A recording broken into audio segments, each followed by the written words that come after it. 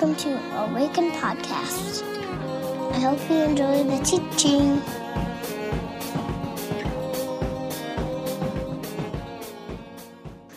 My name's Micah. If we haven't met, I'm the lead pastor here at Awaken. And last week we were in the park. We celebrated 6 years. Awaken's been our 6th birthday was last week, which was awesome. Like 250 of you showed up in the park to worship with us, which was a lot of fun. It was kind of weird. I still have this sort of, it's very close to me where I feel like I was just yesterday driving to the Joke Joint wondering if anybody would come to church, and then I would leave the Joke Joint wondering if anyone would ever come back. I feel like that was just yesterday that was happening, and yet here you are. You came back, so thank you. If for nobody else, thank you. It means a lot to me that you all are here. But in all seriousness, we are going to continue in a series that we've been in called Lost in Translation. Over the last 6 weeks or so, we've been taking difficult passages throughout the summer and just sort of wrestling with them. Some of them have been passages that are hard to hear. Maybe it's a hard word. Some of them have been just kind of bizarre. We did a little mini-series on the book of Revelation, which tends to be a little just wonky at times, a little weird. One guy was quoted and said something about like John's greatest acid trip, or he was doing drugs when he wrote it, and it seems like that sometimes, if we're honest, right? So some of them are just bizarre and weird. Today we're going to start a couple of teachings that will happen in the next few weeks on passages that are a little more theologically difficult to understand. And if you remember in like week 1, I gave you an opportunity to write some things down. What do you want to study? It was like all request lunch hour. And this one wasn't on my radar, but a number of you asked for it. So it's Mark chapter 9. This is called the Transfiguration of Jesus. So if you would stand, and we'll read this passage and we will jump in and see if there isn't anything for us here today. Mark chapter 9, by the way, it's page 820 in the black pew Bibles in front of you, if you don't have one, says this. And he said to them, "Truly I tell you, some who are standing here will not taste death before they see that the kingdom of God has come with power."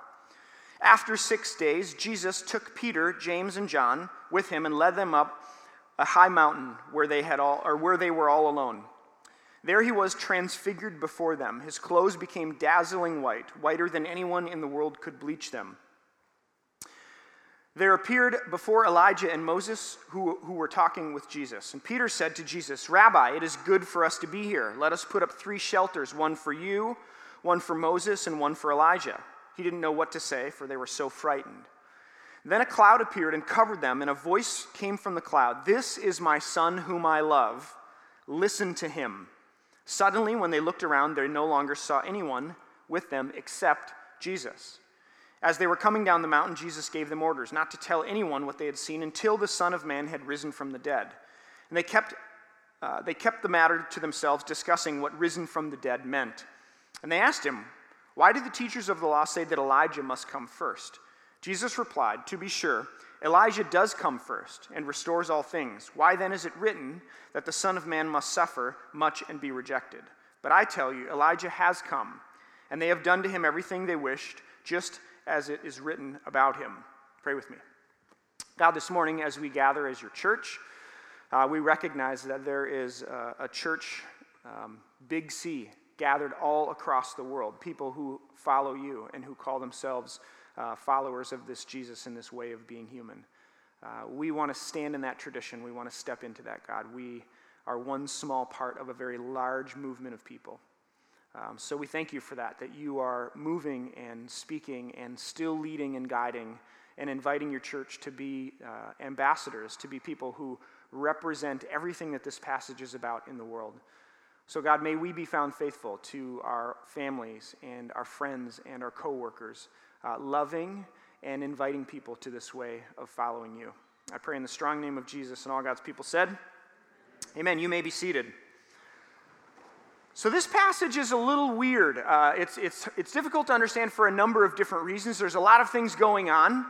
I want to start by telling you this story, something that happened to me this week. I was at the Spot Bar, which if you have never been to the Spot Bar, if you're West St. Pauler or a St. Pauler, West 7th neighborhood folk, this place is like Quentin Tarantino might film the next Kill Bill movie at the spot. All right, you tracking with me? It's a weird little place.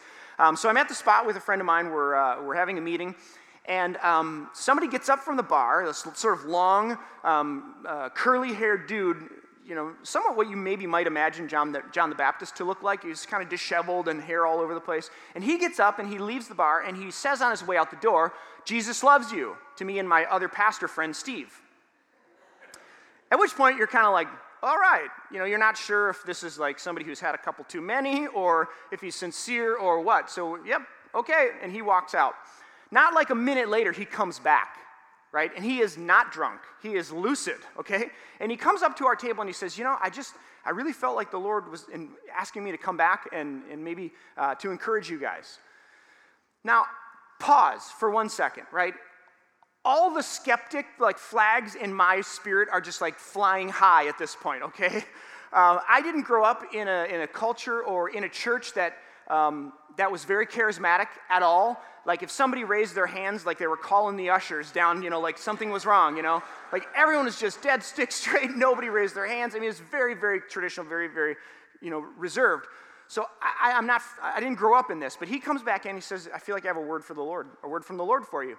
So we're like, "Well, actually, we're pastors, so do you still have a word for the Lord or, I don't know." And he's like, "Oh, yeah. So he sits down at our table and he's like, "Can I pray with you?" Again, flags are flying, okay? I'm like, "Sure." So we start to pray. There's people in the bar. They're all watching us now, right? And so he starts to pray. He's like, "Holy Spirit, come." And then I'm not kidding you. It's like he's having a conversation with somebody who's not in the room, right? He's like, yes, right, okay,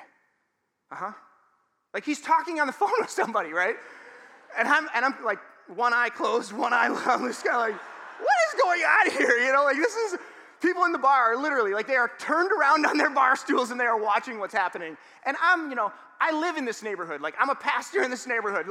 I might go to that bar again and I'm, just think all these scenarios are going through my head about these people think that, I'm that kind of crazy. You know what I mean?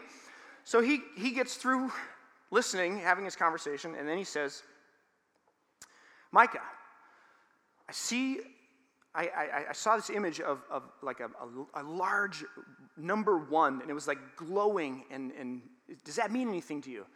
And I said, "Well, I was really disappointed when they turned off the First Bank sign on the St. Paul skyline, but otherwise, no." Don't be a butthead, Micah. Come on, And so I said, "No, not really. And I'm not sure what's going to happen next." And then he says, I get the sense that you're a teacher. I'm like, "Wow, yep." And he keeps going, and he says, I feel like the Lord is saying that you're going to enter this season where there's going to be people who are going to come around you, maybe that you didn't even expect, and they're going to support you. And I'm starting to think, okay, this is getting weird, right? He's reading my mail. And then he says, I have this sense that the Lord might want to use you in a prophetic way. Have you ever sensed you have a gift of prophecy? And I said, "No, but my friends jokingly call me the prophet because my name's Micah. Micah was a prophet." And then he says, "I think that the Lord wants to maybe invite you to set down this gift and maybe to pick up this other gift, and that there would be maybe greater diversity among the people at Awaken." If any of you wrote prayers down last week in the park, do you know the number 1 prayer that came up in the park last week from this community? Greater diversity in our community. So now I'm sort of weirded out, right? And he's literally all of these things that he's saying. So, gang, I don't know what this means, right? I left, he left, and he had a word for Steve, which was about being a father and whatever, and we both kind of looked at each other and we're like, that was definitely the most interesting that's happened to me this week. And I kind of again, I didn't grow up in a culture where that was normal, and so personally, if I'm being totally honest, I'm trying to make sense of 4 or 5 things that he said were really actually very, very close to my heart and things that I'm processing right now in this very week. So I found it fascinating, very interesting. And I felt almost there was this moment where maybe the veil, the curtain, where the things that are kind of happening that we don't see every day was just sort of pulled back a little bit, and I saw something that maybe God is inviting me and us as a community into. And it was very, very interesting at the Spot Bar while drinking Summit. And I think that this passage in Luke, or in Mark chapter 9, and it shows up in Matthew and in Luke, is in some ways similar to that, where we sort of get this moment where the veil, the curtain is kind of pulled back a little bit, and Mark is trying to offer to us a picture of everything that's happening in this moment. The book of Mark hinges on this chapter, in chapter 9, and this moment, this experience of the transfiguration of Jesus. Everything that comes before it and everything that comes after it is really hinged on this point. And it's like Mark just pulls back the curtain and shows us a little bit about what's happening here. So here's what I want to do this morning to try to understand this passage. I want to organize our thoughts in three ways. One is I want to look at the places that show up in this passage, because Mark is tapping into a whole story that's come before this in terms of the places that he's naming or referencing. Then I want to look at this idea of the people that show up. Why these two? Why Moses and Elijah? And then lastly, these words that are spoken, all right? So if I were to say something like school dance and Breckenridge and the blue shirt and Waterton Canyon and London and Kosovo and Napa Valley and the melting pot, these would all be like places, and if you knew Laura and I intimately and you knew our relationship and you knew our story, these would all be like markers along the way, right? But if you don't know our story and you don't know what's happened between us and our relationship, these are random ideas, right? The melting pot, blue shirt, Breckenridge, Waterton Canyon, doesn't mean anything to you. I want to suggest the same is true in Mark. If you don't know Torah and you don't know the story of the Israelites thus far in Scripture, then what Mark does in this passage is completely lost on you, because he references a number of places. I'm just going to highlight a couple of them, all right? So places, everyone, places. My kids thought that was a lot funnier than you did. I was practicing with them on the other night. I don't usually do that, but I was like, I kind of need to practice my sermon. And they're like, Dad, practice on us. So everybody got saved, and it was great.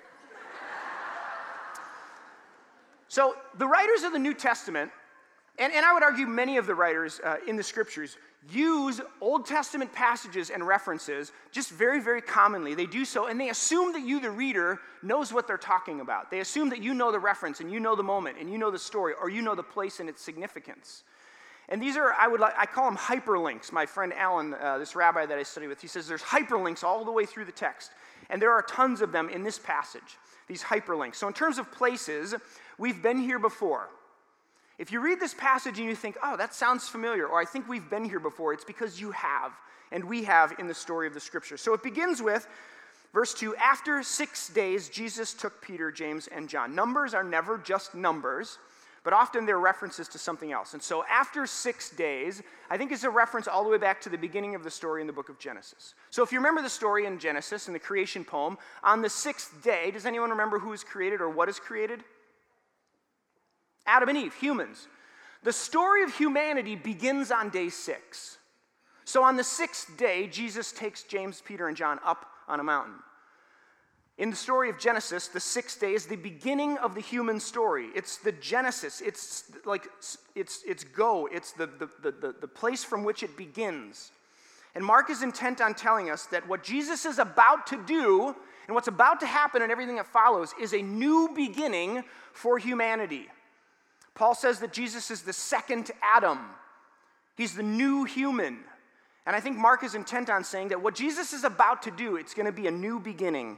And so on day 6, when the story for humanity begins, here's another day 6, the story of another humanity that's beginning. And then interestingly, the next day, of course, is the 7th day, which is the day of Shabbat, Sabbath, which means to stop or to rest.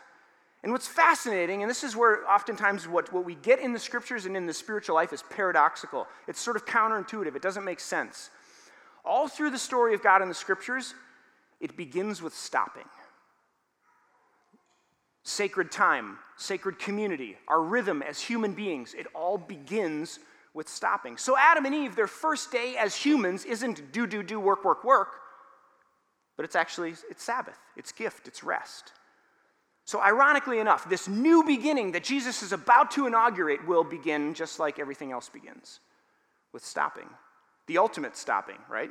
Death. So you have this number 6, this place in the scriptures that we've been before. And then he says he brings them up on a mountain. And if you know the story, the Old Testament in particular, if you know this story, you know that mountains have played a very significant role in the Israelite history. If you've seen the Charlton Heston movie, Moses, right? You know this. Moses goes up on a mountain in Exodus chapter 19 to receive the law, to receive the 10 Commandments, Torah. And then later in that passage in Exodus 24, the 12 and 70 elders of Israel are brought up on top of the mountain, and they're all up there, and it says that essentially they see like the presence of God, and they feasted, they ate and they drank with God. And then Moses is invited further up on the mountain, and he is in a cloud, it says. He's in God's presence, and it's like he's in a cloud. And to other people who's looking, it's like consuming fire. So this all happens on a mountain. Huge moment for Israel. They receive the law. Then again, when he has to go back up there, he receives the stone tablets, and he comes down from the mountain. And do you guys remember what happens? It says that his face is glowing, like he's transformed on the mountain, and he comes back down. So Mark says that Jesus, on the 6th day, takes these people, the 3, up onto a mountain. Right out of the gate, Mark says on the 6th day, the beginning, a new beginning, Jesus is about to inaugurate. He invites these 12 up on a mountain, and the language that he uses taps into all these stories of Israelites' history, of Israelites' most important moments with God. Later in our passage that we read, we hear this word, "This is my son, the one whom I love, listen to him." We've been here before. If you remember our study in the book of Mark, in Mark chapter 1, the book opens, not with Jesus' birth, but actually with Jesus being baptized by John. And if you didn't know, in the Exodus story, the previous one, when the Israelites come through the Red Sea and they're being chased by the Egyptians and they pass through the Red Sea, it's known as the baptism of Moses. So Mark begins the gospel with a second kind of Exodus, a second baptism. The baptism not of Moses, but the baptism of Jesus. And so here in chapter 9, we hear again, "This is my son," tapping back into Mark chapter 1, tapping into Exodus in the Israelites leaving. So all of this is happening in the first 4 words of this chapter, Mark says. Then Peter says, let's build a house, right? He says, "Oh my gosh, Elijah and Moses, Jesus, this is good. I'm so glad you brought us. I'm so glad you invited us." This is one of those awkward moments that I kind of wish I was there for, that maybe we'll see on a big screen on the other side of glory. Like it'll be replaying over and over again. And Peter will be like, "Oh my Lord, we should build a platform. We should build a house right here." The word that's used and the idea that he's talking about is what the Jews celebrate as Sukkot. And it's one of the festivals in the Jewish calendar. And Sukkot is the festival of tabernacles or booths. So what they're celebrating is this idea that God resided with them and with the people while they were wandering in the desert and the wilderness. And so they build these booths, these makeshift temples, these makeshift tabernacles to commemorate and celebrate the fact that the dwelling of God was with the people. So Peter says, here we are. God is with us. He's dwelling. So let's build some booths. It makes total sense. So all of these places are being shown up in this passage, and Mark is keying in on them and wants us to key in on them as well. So what about these people? What about Moses and Elijah? Why do these 2 folks show up? At this moment, which seems like a big deal, could it have been David and Solomon? Could it have been Abraham or Nehemiah? I think it had to be Moses and Elijah, but why? If you remember, Moses brings Torah. He goes up on the mountain and he brings back the law, the words of God for the people. Does anybody have anybody in their life who has a nickname that they just can't outrun? Or maybe you have a nickname that you can't get far enough away from it. Somebody called you something when you were a kid and it just will not go away. Or you know somebody and when you see them you're like, "Oh, that's so-and-so," or Ricky Bobby or whatever his name is. A nickname that you just can't outrun. Moses, in this sense, is exactly that. He can't outrun the fact, and even to this day in Jewish communities, Moses is always thought of as the one who brought the word of the Lord to the people. He's the one who brought Torah. Which is fascinating because then Jesus, in John chapter 1, it says that Jesus, or the Word was with God, the Word was God, and the Word became flesh and dwelt among us. Jesus becomes the living Word, the full embodiment of Torah. So Moses is the bringer of Torah. Why does he show up? Because he's the bringer of Torah. Why is Jesus there? Mark's saying he's taking it a click further. Not only does Moses bring Torah, but Jesus embodies, he fulfills it. He's the living embodiment of God's Word. And then there's Elijah. Elijah is this prophet, one of the greatest prophets of Israel's history, and he in 1 Kings 19, in this great moment, anoints the next leader of Israel, the next prophetic voice for Israel, this guy named Elisha or Elisha. Now, if you know anything about Hebrew, you know that names mean something. And Elisha means, it's split up into two words, El, and the root word is Yeshua or Ishua, which you should recognize, right? El means God, and Yeshua means salvation. So Elijah, the prophet, anoints Elisha, the next prophet, and his name literally means God is salvation.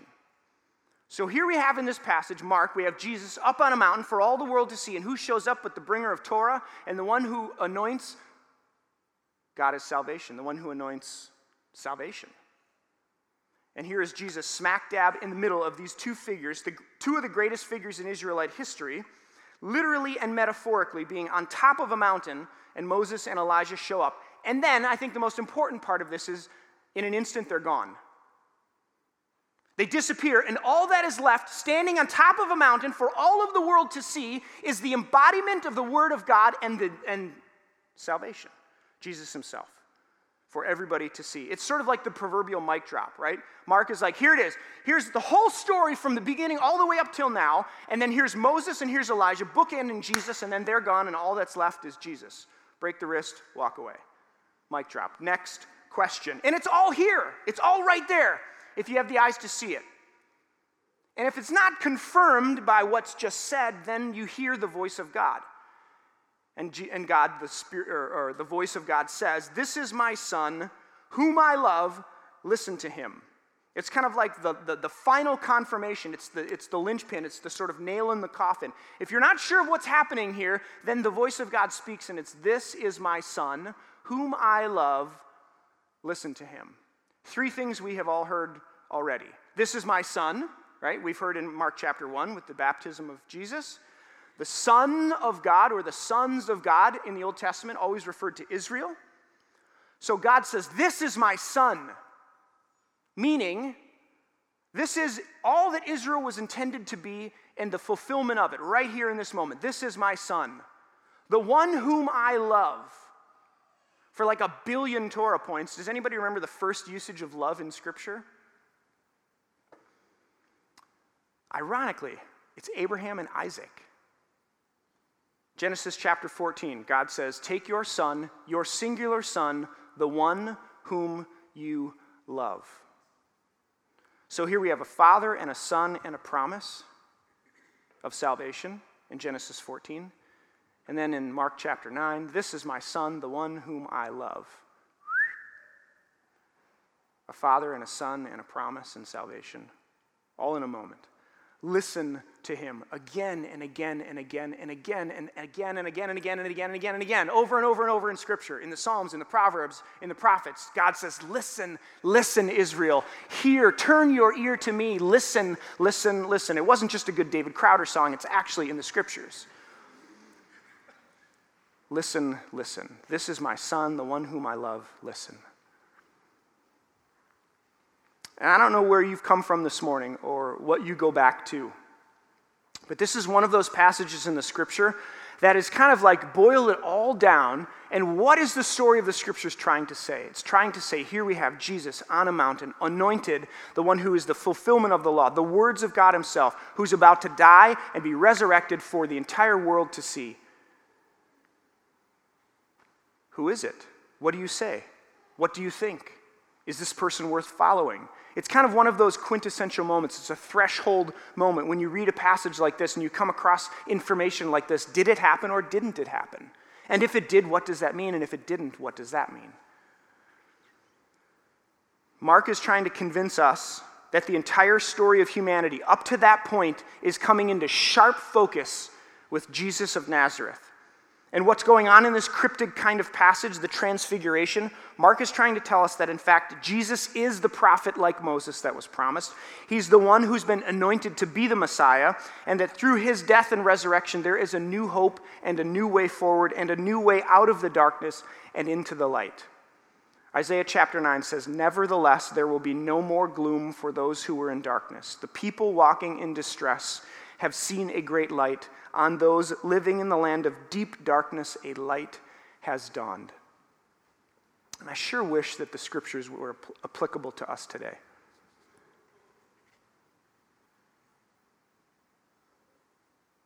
If you've been watching the news lately, it's like overwhelming, isn't it? Like, really?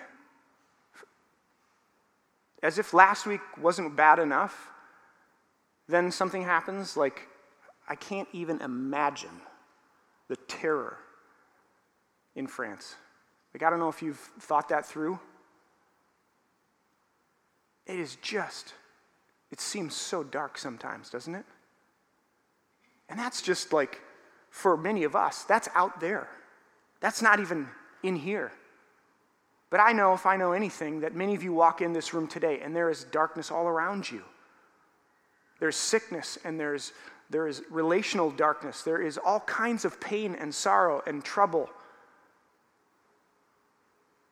And I guess I would just want to remind us this morning that Mark is screaming from the mountaintops that there is somebody who knows the way back home. If Mark's saying anything in this passage, it's this. There is someone who can heal the broken and set loose the captives and give sight to the blind, that there is a light that has shone amidst a darkness so great for the whole world to see. And it's for you and it's for me, by faith.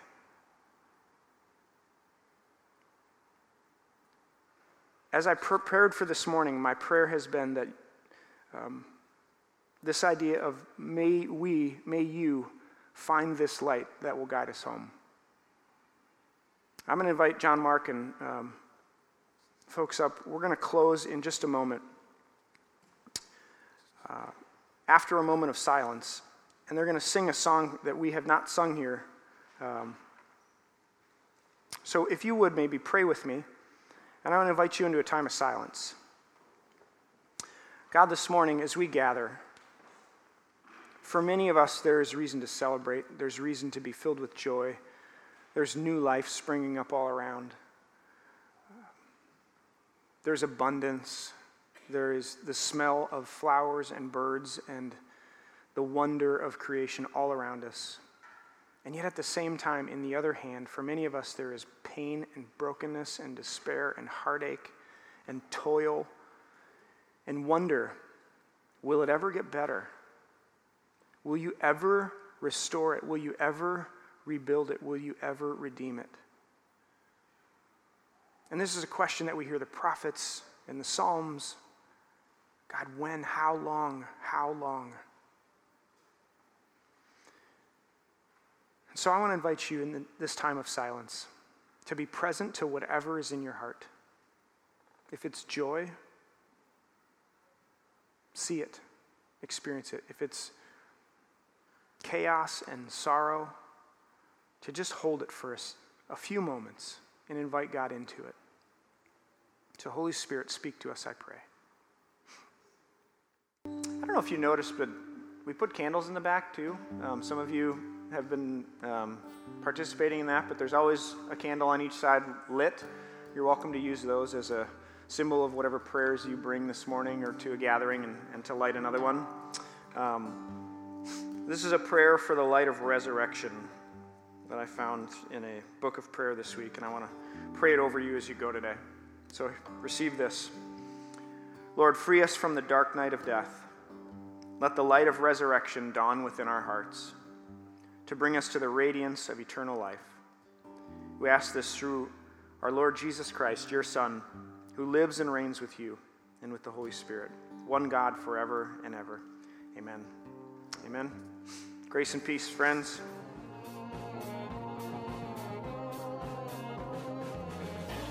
Find us online at www.awakencommunity.com or on Facebook at www.facebook.com/awakencommunity or on Twitter at Awaken Community. See you next time.